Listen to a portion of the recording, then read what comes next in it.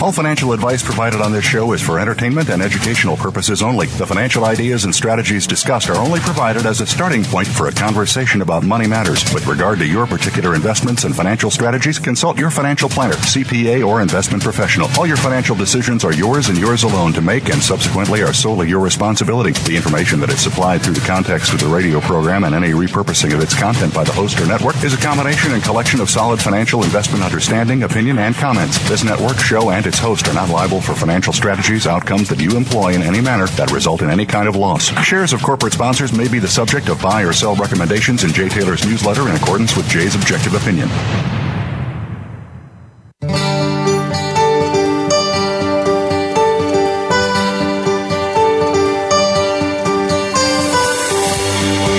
Welcome to Turning Hard Times into Good Times with your host, Jay Taylor. This hour will help investors fix issues and achieve personal gain. Now, here's your host, Jay Taylor. Welcome to Turning Hard Times into Good Times. I am your host, Jay Taylor, and I'm speaking to you from New York City on the 9th day of October, 2018. I do like to remind you every week that I'm the author of Jay Taylor's Gold, Energy, and Tech Stocks. Jay Taylor's Gold, Energy, and Tech Stocks focuses on the mining shares, primarily on exploration companies and some newly producers, but not generally on the major companies, although a few of those are sneaking into our one category. There are, where I think the most money can be made, of course there's more risk, but where the biggest money can be made is in the exploration sector. It has not been a great year for us, but I expect next year should be much better. We'll talk to Michael Oliver in a few minutes and get his take on that. I'd like to remind you also that Chen Lin's produces a very, very good letter. It's called What is Chen Buying, What is Chen Selling? And you can order that at chenpicks.com. Go to chenpicks.com. Chen was on with us recently. In particular, some extremely exciting stories in the biotech sector. And Chen really keeps up with that sector as well as anybody I've ever met up with, and has made a lot of money for his subscribers in that sector. chenpicks.com. And then, of course, Michael Oliver is with me again. We'll be talking to him in just a moment. He's providing a special offer for investors who are primarily interested in gold and silver mining shares, and for a very affordable $299 a year. OliverMSA.com, OliverMSA.com. Mike will tell us a little more about that in a moment or two. I want to thank each of you for listening to the show, making it one of the more popular shows in the Voice America Business Channel. Also, I want to encourage you to keep your questions, comments, criticisms, and praises. Send them along to questionsfortaylor@gmail.com, questions, the number 4, Taylor@gmail.com. We do want to thank our sponsors for making this show economically viable. The reason that I'm able to spend the time and effort to put this show together and to make sure it happens, it's because companies like Genesis Metals Corp., Gold Mining Inc., Great Bear Resources, Novo Resources, Sandstorm Gold Limited, Triumph Gold, and Uranium Energy are sponsors. Those are the sponsors for this week's show. I've titled today's show, U.S. Interest Rates Are Spiking Again, Why That Is a Huge Deal. Economic geologist Dr. Tony Barassi, from one of my top gold stock picks, namely Triumph Gold, will visit this show for the first time. He'll be with us after our first commercial break. John Rubino and Michael Oliver return. John will be with me in the second half of the show, and Michael will be with me momentarily. In 1970, a 1% increase in U.S. Treasury interest rates increased the budget deficit by $3.7 billion. Now, with a $22 trillion budget deficit, a 1% increase in the rate of interest adds $220 billion annually to America's deficit. Imagine a 5% increase in rates, which would take us not that far above sort of average rates over history. Well, that would add almost $1 trillion a year to our budget deficit. The U.S. is clearly approaching a state of fiscal bankruptcy even before baby boomer demographics are factored into the picture. But a gaping U.S. budget deficit isn't the only reason rising interest rates are a big deal. They tend to increase the value of the dollar on top of rising rates. That means that emerging market nations that have borrowed dollars are in a heap of hurt right now as the dollar gets stronger and as interest rates rise. And they have hurt our emerging markets quite a bit so far this year. Might ask Michael about that in a moment as well. But John Rubino will be with me, as I mentioned, the second half of today's show to talk about the mathematical dynamics underlying an increasingly unstable global economy and monetary system. And we will see if we can get him to speculate a bit about how the existing economic pathology will play out and how, more importantly, you and I and all the people listening to this show can protect ourselves against the carnage that is likely to come.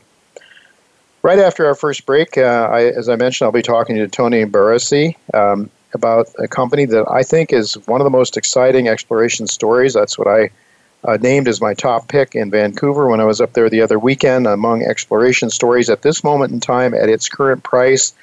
I look forward very much to speaking with Tony. The company has had some unbelievably strong intersections, gold-copper intersections through a porphyry system in their Yukon property. So I'm really looking forward to hearing what Tony has to say about all of that. So John Rubino, second half, Tony Barassi in a few minutes. But right now I'm really glad to say Michael Oliver was with me. Thanks for joining me again, Michael. Hi, Jay. Good to be back. Good to be back, and it's olivermsa.com. And just tell our listeners very briefly what it is you're providing for that $299 special offer for gold and silver investors. Well, we monitor gold and silver, obviously, and also other precious metals from time to time, platinum, palladium, so forth, but mainly those two, and the miners.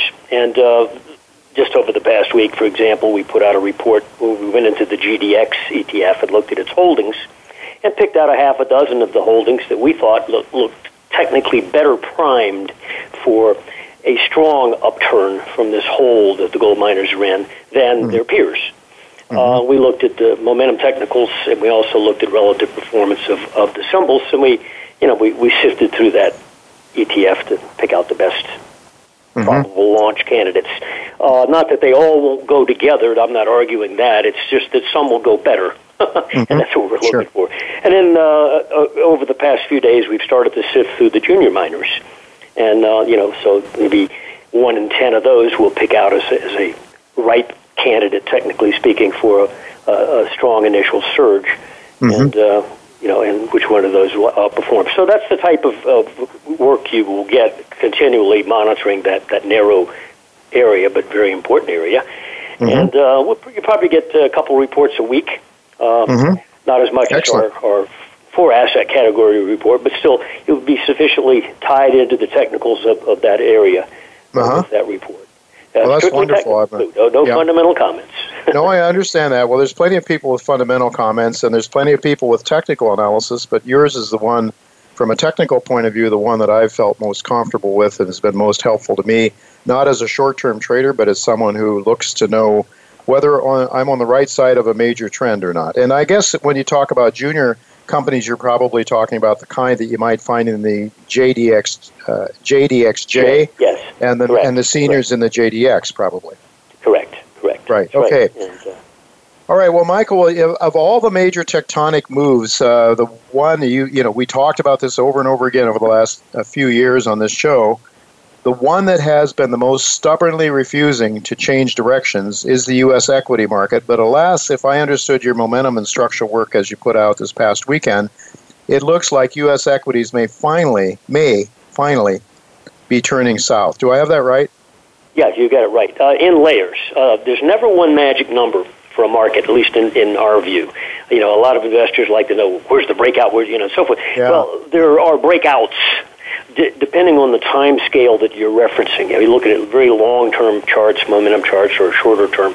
Well, on an intermediate term basis, and this would be like monthly momentum, meaning trends that tend to last 3 to 5 months, and then you get a pause or a pullback and so forth. But on that time scale, last Thursday broke both the NASDAQ 100 and the S&P 500 through structural supports.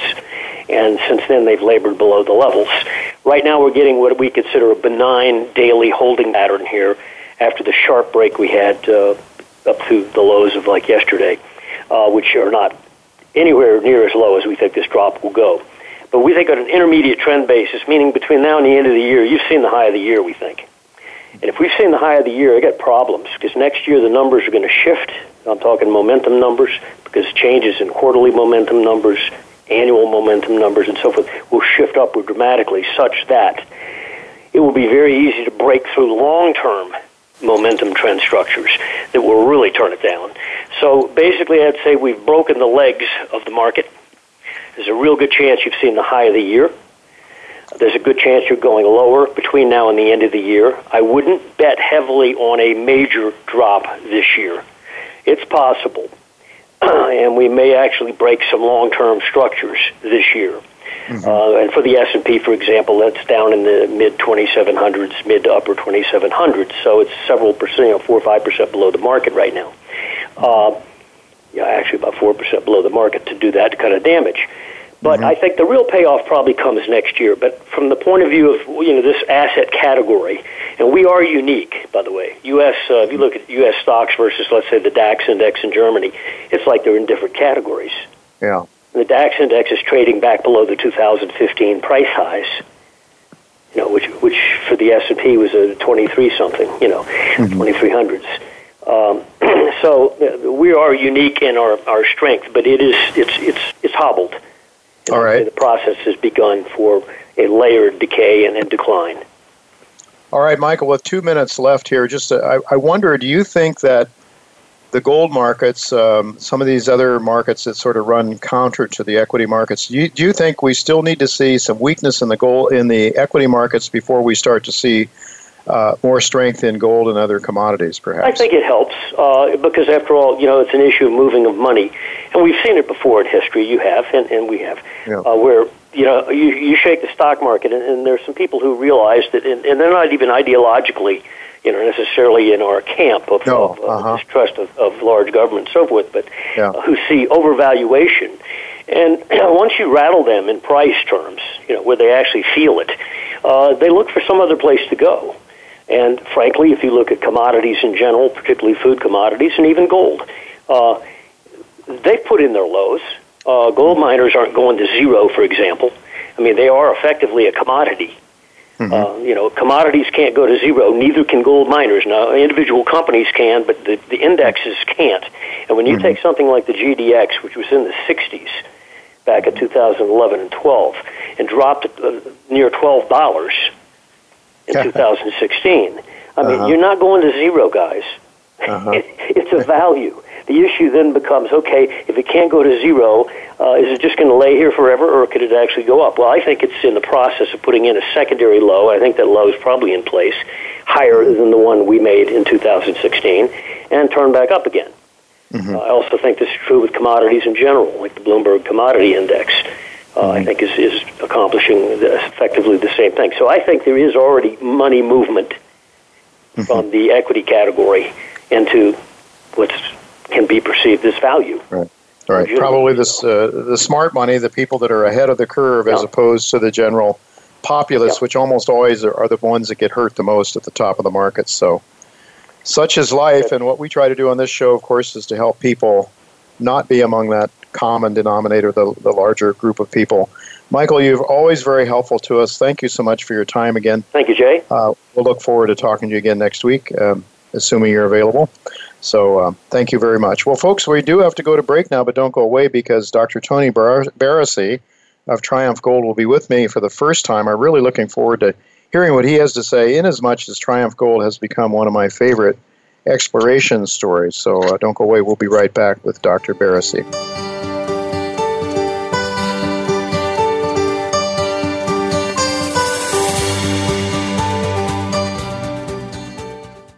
Think you've seen everything there is to see in online television? Let us surprise you. Visit voiceamerica.tv today for sports, health, business, and more on demand 24/7.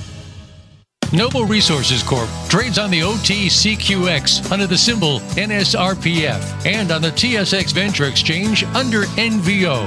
Its flagship assets are located in the Karratha region of Western Australia, where they are currently drilling and trenching their Purdy's Reward project.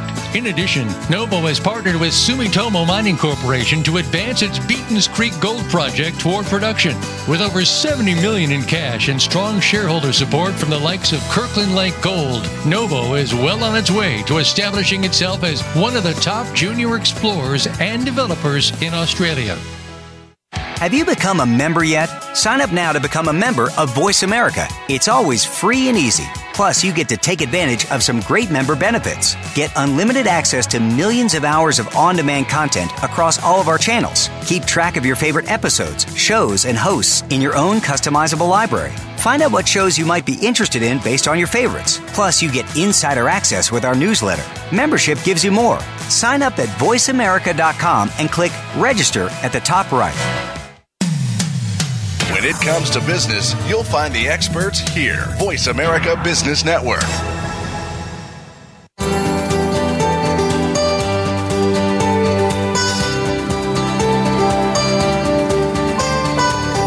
You're listening to Turning Hard Times into Good Times with your host, Jay Taylor. If you have a question or comment about today's show, Jay would love to hear from you at 1-866-472-5790. That's 1-866-472-5790. You can also send an email to questionsfortaylor@gmail.com. That's questions, the number 4, Taylor@gmail.com. Now, back to our program. Welcome back to Turning Hard Times into Good Times. I am your host, Jay Taylor, and I'm really pleased to have with me for the first time Dr. Tony Barresi. He is his Vice President Explorations of Triumph Gold. He is an economic geologist with greater than 10 years of base and precious metals exploration experience, and he has conducted successful exploration programs on grassroots and brownfield projects and specializes in volcanogenic massive sulfide porphyry and epithermal deposit exploration, and he has joined Triumph Gold along with some other. Well, this is a company that I followed under an earlier corporation. The projects that they have, the main project that the company is working on, but this is a new management team with fresh ideas, and Tony is one of the major contributors to the new geological interpretation. And as a shareholder, I must say I'm very pleased with what I'm seeing so far. Not necessarily in the share price, because none of these shares are doing really well these days in a fairly difficult market, but just on the basis of the exploration success, it's really been very, very exciting. Thank you for joining me today, Tony. Oh, it's my pleasure, Jay, and thank you for your enthusiasm for our project. Well, the enthusiasm comes with the drill bit and the results, I must say. And, not being a geo, I don't get as excited as early as some as you folks do, but sometimes I like to see the results. But nonetheless, I guess I should mention that Triumph Gold trades in Toronto under the symbol TIF. In the U.S., you can buy it as I have under the symbol TIGCF. 78.5 million shares outstanding, 46 cents a share in U.S. money today, giving it a market capitalization of about $36 million. The company's flagship property is the Freegold Mountain project in the Yukon. Well, I've been holding this stock now since the new company took over, since Triumph Gold took over this project, and I just recently, after speaking to John Anderson, the company's chairman, decided to double my position. That was after having viewed some spectacular intersections in the porphyry, gold-copper porphyry that the company has been exploring. Now, the project, even before Triumph Gold got involved with it, they did have some success. I mean, it's something like, I think, in all different 43-101 categories on 3 different properties, something like over 5 million ounces of gold equivalent ounces, depending on what cutoff grades you use and so forth. So it hasn't been as if there's been no success before, but of course that company ran upon a 5-year bear market, and now a new management with great ideas. So Tony, I'd like to ask you, your project in the Yukon it's a district scale project. As much as possible, can you talk about the nature of the Freegold Mountain property in lay terms and what the potential is for it to host an economic deposit? Sure, Jay. So, there's a lot of different factors that go into some properties' potential to host an economic deposit. Everybody knows that Yukon has a lot of gold, but one of the real barriers to being able to have an economic deposit in Yukon is a lack of infrastructure. So many of the really good projects in Yukon are strongly handicapped by a complete lack of any existing infrastructure. Their projects are tens or hundreds of kilometers away from existing roads and power lines. One of the things that we really have going for us is that we're only 200 kilometers north of Whitehorse, the Yukon's capital, which has everything you would need. And we're an entirely road-accessible property. So all of those mineral resources that you were talking about are all road-accessible resources. So we're along a road that extends off of the Klondike Highway, and our property begins 50 kilometers off of that road. And the road extends all the way through all of our deposit areas. And that road is actually scheduled for government infrastructure upgrade, where it will be turned from what is now sort of a dirt road into a 2-lane, 80-kilometer-an-hour, entirely government-maintained road. So that's one of the things that, that's government support at its best. So that's one of the factors that leads to these deposits being economic. But really, in the end, what you need to do is find a lot of metal near surface that's high grade. And that's what we're working towards right now. And the reason geologically that there's so much potential here, Jay, is that we're located along a very important crustal scale structure, a fault line called the Big Creek Fault. And it's a controlling structure all the way through up into Alaska, where it's related to a number of deposits there. It's related to Goldcorp's coffee project just to the northwest of us, and we have the longest road-accessible portion of that fault. One of the things that fault has done is it's allowed an intrusion to come very close to the Earth's surface, and that's what's necessary in order to form porphyry deposits. Porphyry deposits are very rare in Yukon, but because of the Big Creek Fault on our property, we have the capacity, the ability to have a near-surface intrusion. So we're in the right neighborhood geologically for this sort of thing to happen. We have the infrastructure that's necessary to make these sorts of things economic, and now we're finding economic grades. Indeed, it would seem you are. I mean, I'm looking at, I guess we can get to that. But before we get into the blue sky, the blue sky porphyry target, that's, I think, where you're spending most of your time and effort at the moment. Could you talk a little bit about what geologically, as much in lay terms as possible, are you seeing that's different from what your predecessors might have been seeing there? Sure. So the earlier iteration of our company was founded in 2006 by a third-generation prospector and placer miner.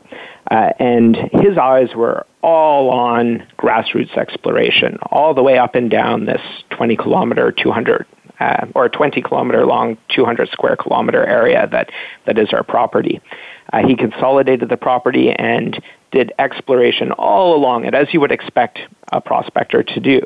But as the company grew and as they made more and more discoveries, they focused in on the three areas that have the resources.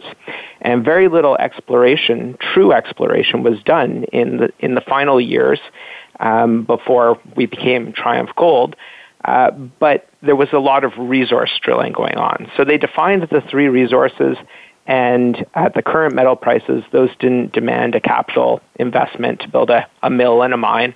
And there was a loss of understanding of the exploration potential in the property. So in 2016, when the company was sort of reinvented, we took a look at all of the places where there were drill holes or trenches or assay results that were good economic style intersections or assays, but that were not explained by any of the current geological models. And what we discovered was that there was this very large, 6-kilometer long, very intense multi-element soil anomaly. And that within that soil anomaly, there were a whole bunch of places where there was evidence that the entire soil anomaly was underlain by a large porphyry copper gold system. Now, that soil anomaly also contains two other resources, the nucleus epithermal resource and the revenue diatreme-related resource, which is sort of the root of an explosive volcano. And that's where all of the exploration had been focused. But those are just two sort of quarters on a page of paper. And what we're looking at now is the entire page of paper for porphyry potential. So now we're stepping way out from each of those deposit areas and focusing on everything around them. And what are we finding? We're finding that the entire area is underlain by porphyry, and not just porphyry system. You know, we haven't just had technical successes, but we've actually hit higher grade mineralization than the mineralization that's within the resources. And really that's what we needed to do, what we wanted to do, and what we have now done.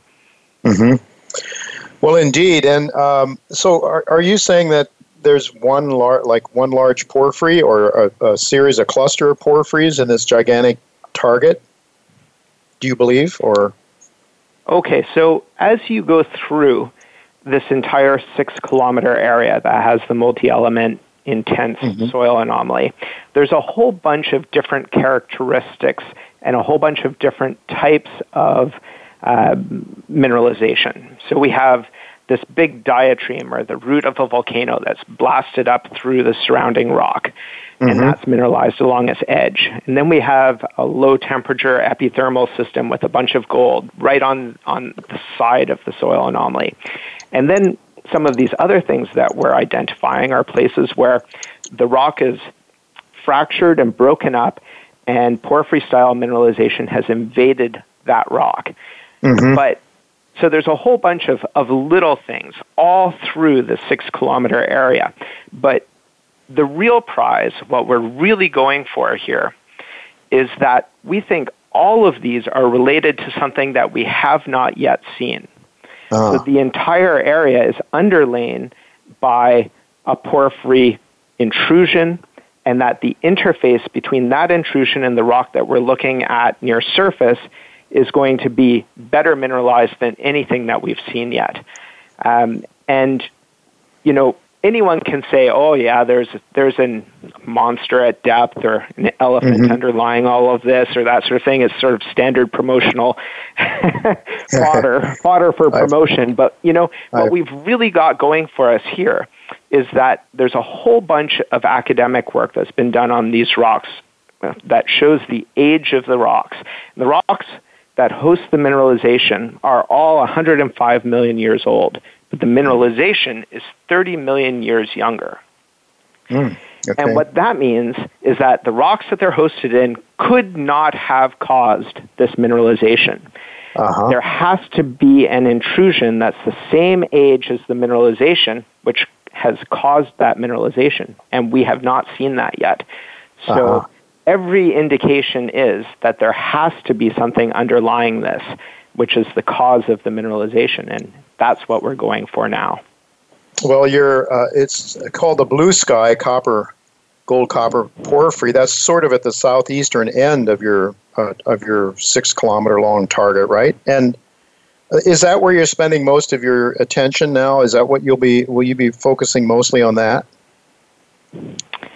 So when you hit the kinds of grades that we hit in the Blue Sky porphyry, you have to do as much as you can to follow up on that kind of stuff. For instance, we had a 316-meter intersection that had 1.1 grams gold and 0.27% copper, and that included a 79.75-meter intersection of almost 2.5 grams gold, 0.38% copper.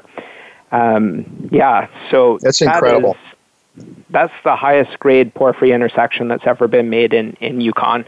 And, you know, if you use the metric of meters times grams, that works out to 565 gram meters, which is, you know, a metric that people sort of compare intersections with between deposit types.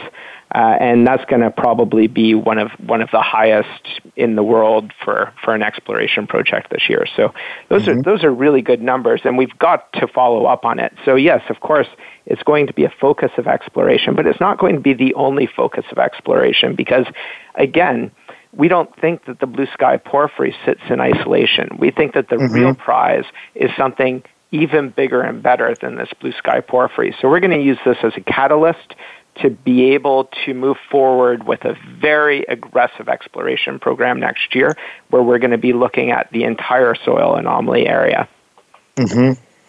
Are we looking at something at considerable depth then? And how deep? I mean, the 316 meters does that start pretty close to surface? And are you really looking at a much deeper target here, looking for that origin that you're speaking of, that mineralization origin?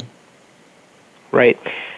So the way that I like to sort of describe it to people is that you've got right from surface a whole bunch of small deposit areas or small areas of mineralization. So that includes the revenue and the nucleus deposits, which are already pre-existing, and then some of these other things that we're discovering in between them and outboard of them are also likely to have near-surface potential for mining. The blue sky porphyry, it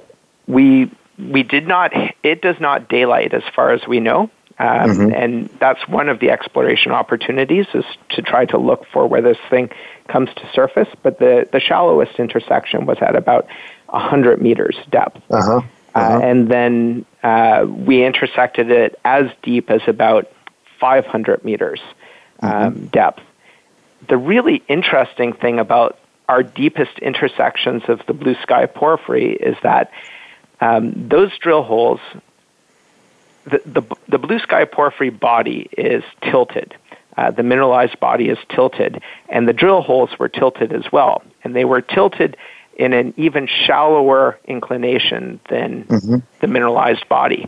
And they actually penetrated through, at their deepest depth, they penetrated through the top surface or the upper surface of the mineralized body. So they don't close off the mineralized body at depth at all. In fact, they were just drilled at too shallow of an angle, and they came up through the top of it at about 500 meters depth. So it keeps going for sure. So yes, we're looking for more blue sky porphyry style stuff at depth, and we're also looking for something that's quite deep that would underlie all of these smaller things which could be mined at surface. And if you look at some of the world's biggest porphyry deposits, like Oyu Tolgoi, for instance, which has a footprint that's only just a little bit bigger than the footprint of our soil anomaly, there's parts of that which are mined at surface, and then underlying all of that, there's a great big body or several great big bodies that can be mined underground. And those are the deep portions of the surface expression. That's the kind of model that we're looking at. Tony, your largest shareholder, Goldcorp, it's obviously a gold company. You have a lot of you have a lot of base metals there as well. Of course, we talked about copper, but you've had some silver, zinc, lead. You've even had some moly there, molybdenum. Is this a project that might attract or be attractive to some of the big base metal companies? Because what you're talking to me, what I'm hearing from you, is that, again, we don't want to overstate things because you have to go through sound science before we can say for sure about anything. But the prospects of something very significant here is this. I mean, Goldcorp obviously likes what they see, but have you any idea what Goldcorp sees there? Lots of gold, I guess. What are your thoughts about why Goldcorp? I mean, they've gone a second round of financing, hold just a whisker under 20% that they can hold before having to report more. What are your thoughts about Goldcorp? And are there some other major, without naming any names, other major base metal companies that might at least know about you?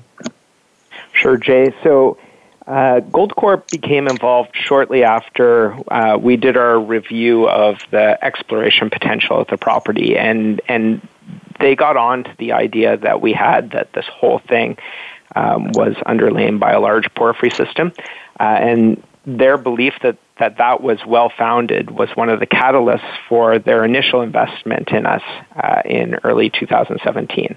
That allowed us to do one of Yukon's most aggressive exploration programs in 2017, and we had really good results from that, which sort of spurred the next round of investment which they made in us, and that's what funded the work that we were able to do this year.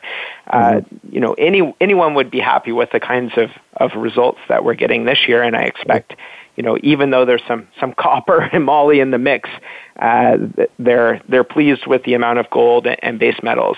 But you're right. I mean, Goldcorp is about gold, and we've got a lot of other base metals as well. And the truth is that, there are a number of large mining companies that we've spoken to about this project. And, there is a lot of interest in this project because of the base metals and the combination with gold. But I would say, Goldcorp is a fantastic partner. And they've been very supportive of us and easy to work with. And they have porphyry deposits in South America. And, in the end, profit is king. And if you get it from gold and copper, that's all right. Yeah, that's all right. That's exactly right. Well, we are out of time, Tony. Thank you so much for being with us. You are well funded, I guess, to carry out your exploration for the rest of this year, and you won't have too much trouble raising money, I'm sure, getting into next year.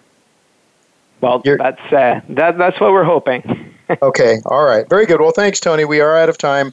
Thank you so much for being with us and explaining this most exciting project. Folks, we're going to break now, but don't go away because John Rubino will be with us to talk about what these raising rates may mean for our markets and why they could be very dangerous. Don't go away. We'll be right back with John Rubino.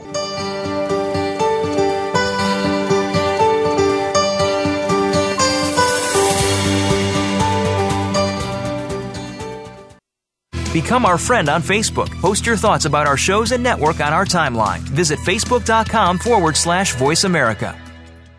Triumph Gold holds a 100% interest in the district-scale Free Gold Mountain gold-copper project in Yukon, with a government-maintained road accessing their 200-square-kilometer property. The 2018 drill program has resulted in exciting discoveries to date, hitting the richest intersection ever in a porphyry system in Yukon.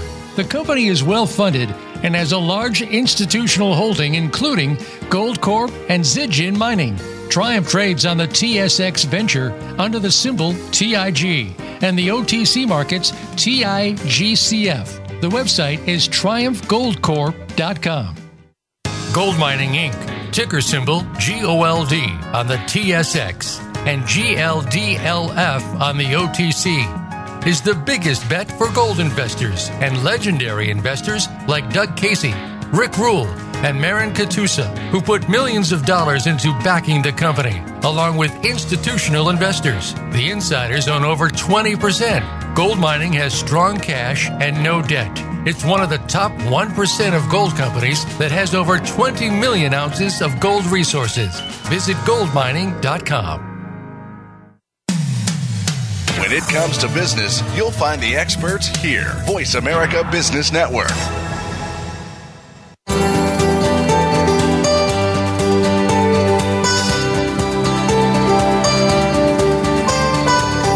You're listening to Turning Hard Times into Good Times with your host, Jay Taylor. If you have a question or comment about today's show, Jay would love to hear from you at 1-866-472-5790. That's 1-866-472-5790. You can also send an email to questionsfortaylor@gmail.com. That's questions, the number 4, Taylor@gmail.com. Now, back to our program. Welcome back to Turning Hard Times into Good Times. I am your host, Jay Taylor, and I'm really pleased to have with me, once again, a fairly frequent guest on this show. Not as frequent as I would like to have him, but there is the reality of time, and really pleased to have John Rubino with us. He runs the popular financial website, dollarcollapse.com, and actually it was an article that I picked up with Dollar Collapse that prompted me to pick up the phone and see if we could get John on today's show. The article that John wrote there and talked about was U.S. interest rates are spiking again, why this is a huge deal. All right, John, why is this a huge deal? Hey, Jay. Well, low interest rates, artificially low interest rates, cause people to behave in ways that don't make any sense in an environment of normal interest rates. And that's what we're headed for now is normal rates after a decade of unnaturally low rates. So to be specific, it caused us to buy a lot of houses at prices that really don't make any sense with mortgages now at 5%. Just this week, mortgage rates went to 5% on a 30-year fixed versus 3.5% to 4% for most of the last 5 or 6 years. So house prices were bid up by people using extremely cheap money to buy houses. And now those house prices don't make any sense, and sales are plunging. In a lot of formerly hot markets like Manhattan's, home sales are crashing, and Seattle's are falling, and the Bay Area in general is weak. So we're seeing this big part of the economy roll over. The same kind of thing is happening in auto sales right now, where we had a lot of people were calling it an auto bubble over the last few years, where auto companies had access to extremely cheap financing, and that enabled them to offer 0% loans to people buying new cars. So you had these auto mortgages becoming popular, where people would lock themselves in for 7 years on a new car at 0%, thinking they got a great deal. But really, they're locked into a depreciating asset. And pretty much everybody who could do that has done it. So now car sales are starting to roll over. Ford just 28 minutes ago announced that their most recent month sales were down 11% year over year. So you got these two big industries tipping into recession because interest rates have gone up to the point where their business models no longer work. And that is, it's a very big deal for the economy overall, because the most leveraged part of the economy are the ones that go first. In other words, the leveraged assets get harder and harder to buy in an interest rate rising cycle. And that's usually the canary in the coal mine. That's the thing that scares people into pulling back in other aspects of their lives, and it slows down the overall economy. And so we could be seeing that right now. We could be looking at the beginning of the end of this expansion. And you know what? Not a moment too soon. This is the longest expansion ever. It's going on 10 years now. And it took equity prices to record levels based on basically any valuation measure you want to use. We're in bubble levels in equities. It took bond prices until just very recently to record, bubblicious levels. And it took a lot of the rest of the economy to places where we wouldn't normally go except in an environment of unnaturally easy money. So the question becomes, what happens now? Can we handle a recession after we've taken on, the federal government has doubled its debts, the corporate sector has record debts, the consumer sector has record credit card debt, record student loan debt, and very high mortgage debt, plus all those auto loans. So we're in a place where a typical recession, in other words, a few quarters of negative growth, no big deal, from a macro standpoint, is systemically dangerous for us just because so many people are so highly leveraged. So this time around could be very, very different. You could see air pockets under stocks. You could see the housing-related companies and the mortgage-related companies and the auto companies really taking a hit, which would probably pull down the bulletproof FANG tech stocks. So it could be very serious, what happens now. And we're seeing the very beginning of it right now. And then, for your listeners, of course, the important question is, what does this mean for gold? and typically, in the business cycle, gold tends to start moving at the end of the central bank tightening process. In other words, when the central bank is still raising interest rates, that's not great for something people see as an inflation hedge like gold. But as soon as the Fed stops tightening and starts easing, gold historically tends to take off. And if the economy is really slowing right now, which the macro numbers don't say that yet, but these sectors that we just talked about imply that it will be soon, then the Fed is going to have to, first of all, delay its next rate increase. Then it's going to have to cancel it. Then it's going to have to go to cutting rates and reintroduce QE. All of that is coming, but now we have a sense of the timing. And it could be in 2019, which is great for gold and great for mining stocks. Mm-hmm. John, a couple of other areas. You hinted on the debt that the government has taken on. I think I saw somewhere that back before we went off the gold standard back in 1970, a 1% rise in the interest rate added something like $3.7 billion to the federal deficit. With a $22 trillion deficit, a 1% rise increases it by $220 billion. Or if we were to raise interest rates were to go up 4%, that'd be almost $1 trillion more a year in interest expense for the U.S. government. Where is the financing going to come to pay for those? To pay for Uncle Sam's deficit spending? Oh, they'll make it up out of thin air, of course, the way they always do. Which they can keep doing as long as we'll take those dollars as something that has value. So the question for governments becomes, at what point do people figure out that the supply of these backed by nothing, fake monopoly money currencies, until the supply of them is becoming so high that their value isn't going to be maintained going forward? And the way that process works is that people start to figure out that the government's borrowing too much money, and money is too easy, and they've just got a lot of money coming in for no more work than they used to do. So they take that money and they convert it to real stuff. In other words, they get rid of their dollars and euros and yen by buying farmland or precious metals or oil wells or rental houses. And the price of those things goes up in the local currency terms, which we think of as inflation, but it's really people losing faith in the currency. Historically, that's been the process that ends extremely long credit expansions. And we're kind of sort of seeing it now, except the government and most people don't recognize it as such. When stocks go to record levels that bear no relation to earnings, that's people losing faith in the currency and being willing to pay up to get out of the currency and into stocks. Same thing with house prices, record level house prices.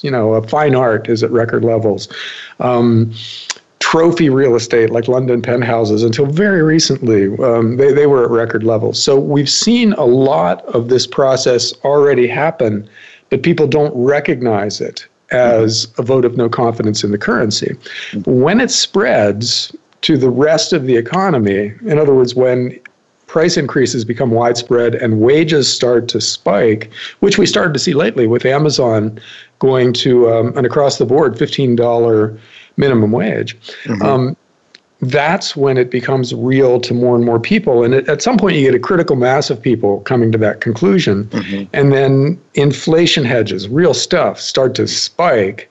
And then it's game over. Governments don't any longer have a currency that allows them to run unlimited deficits.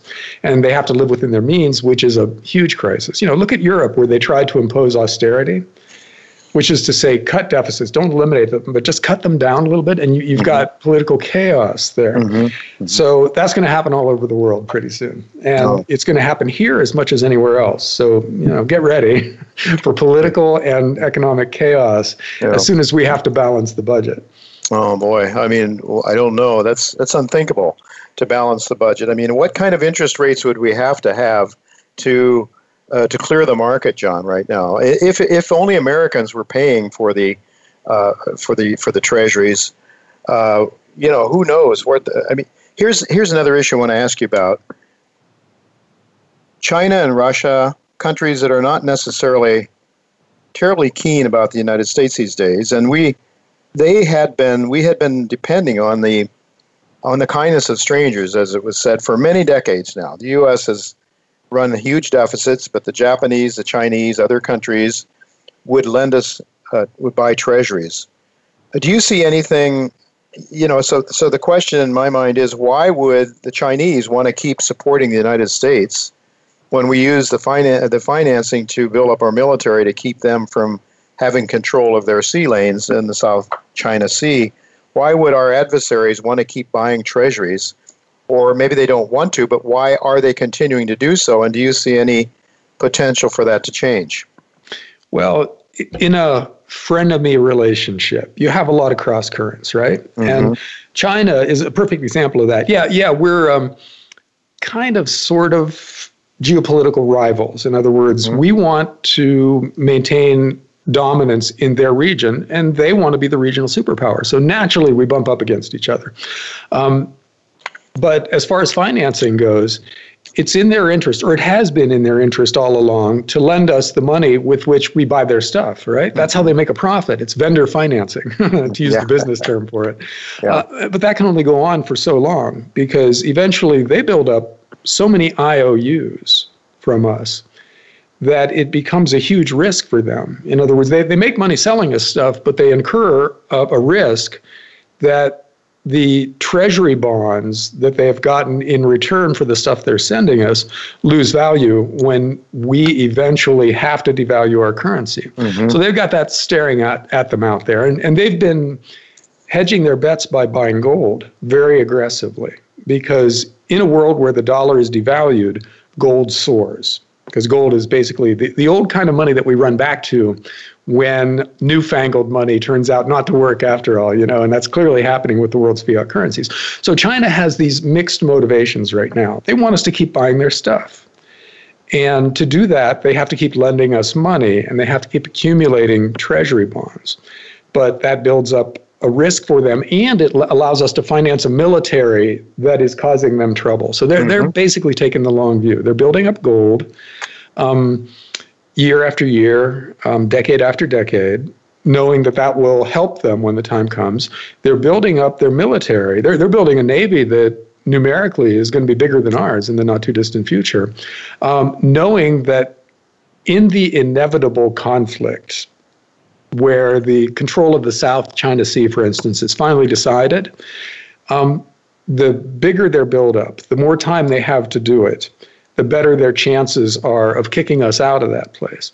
So they're looking a decade or 2 decades down the road and taking steps now to prepare for what they see as coming. And we're just behaving completely cluelessly.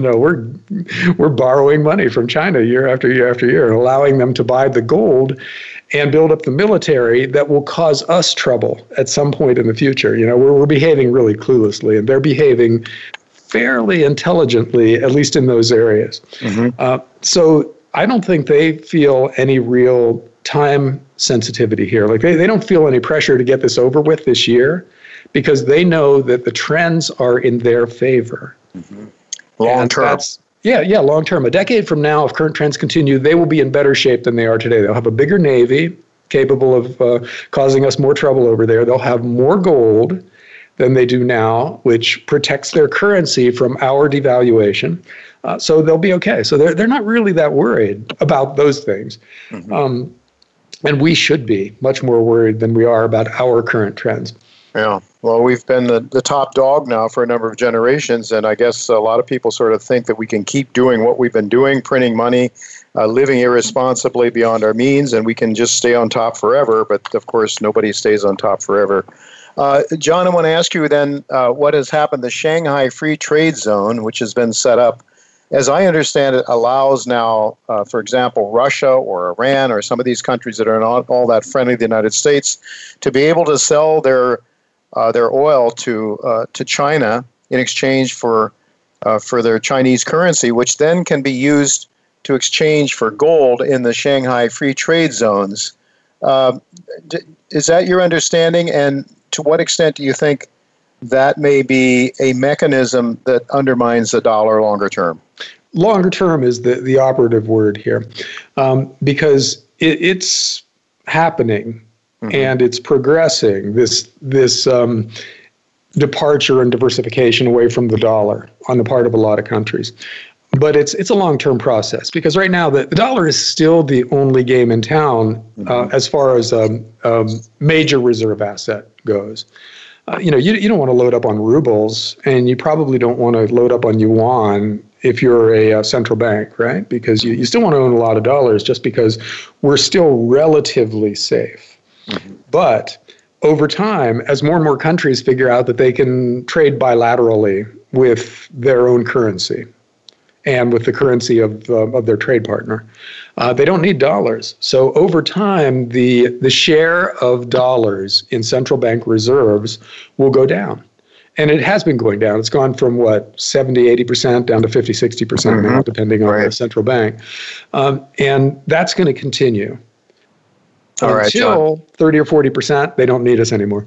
Right. At some point, that will be the case. Well, a lot more to talk to you about. I mean, for sure, one of the issues, I think, with raising rates that we didn't get to talk about because we're just about out of time here, has to do with the emerging markets and their borrowing of dollars and also as rates rise. So what they have to come up with in terms of their own currency to buy dollars to repay their debt.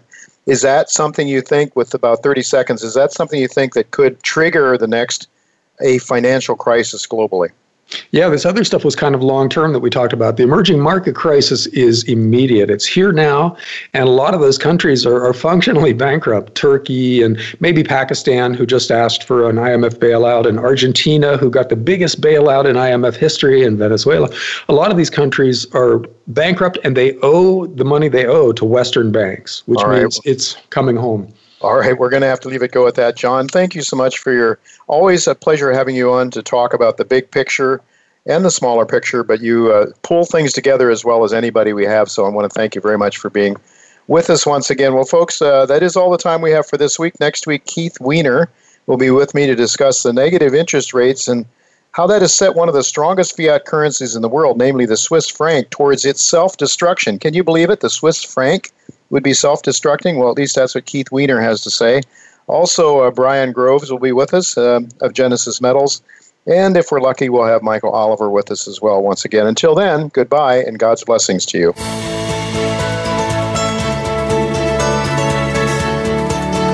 Thank you again for listening to Turning Hard Times into Good Times with Jay Taylor. Please join us again next Tuesday at noon Pacific Time, 3 p.m. Eastern Time on the Voice America Business Channel.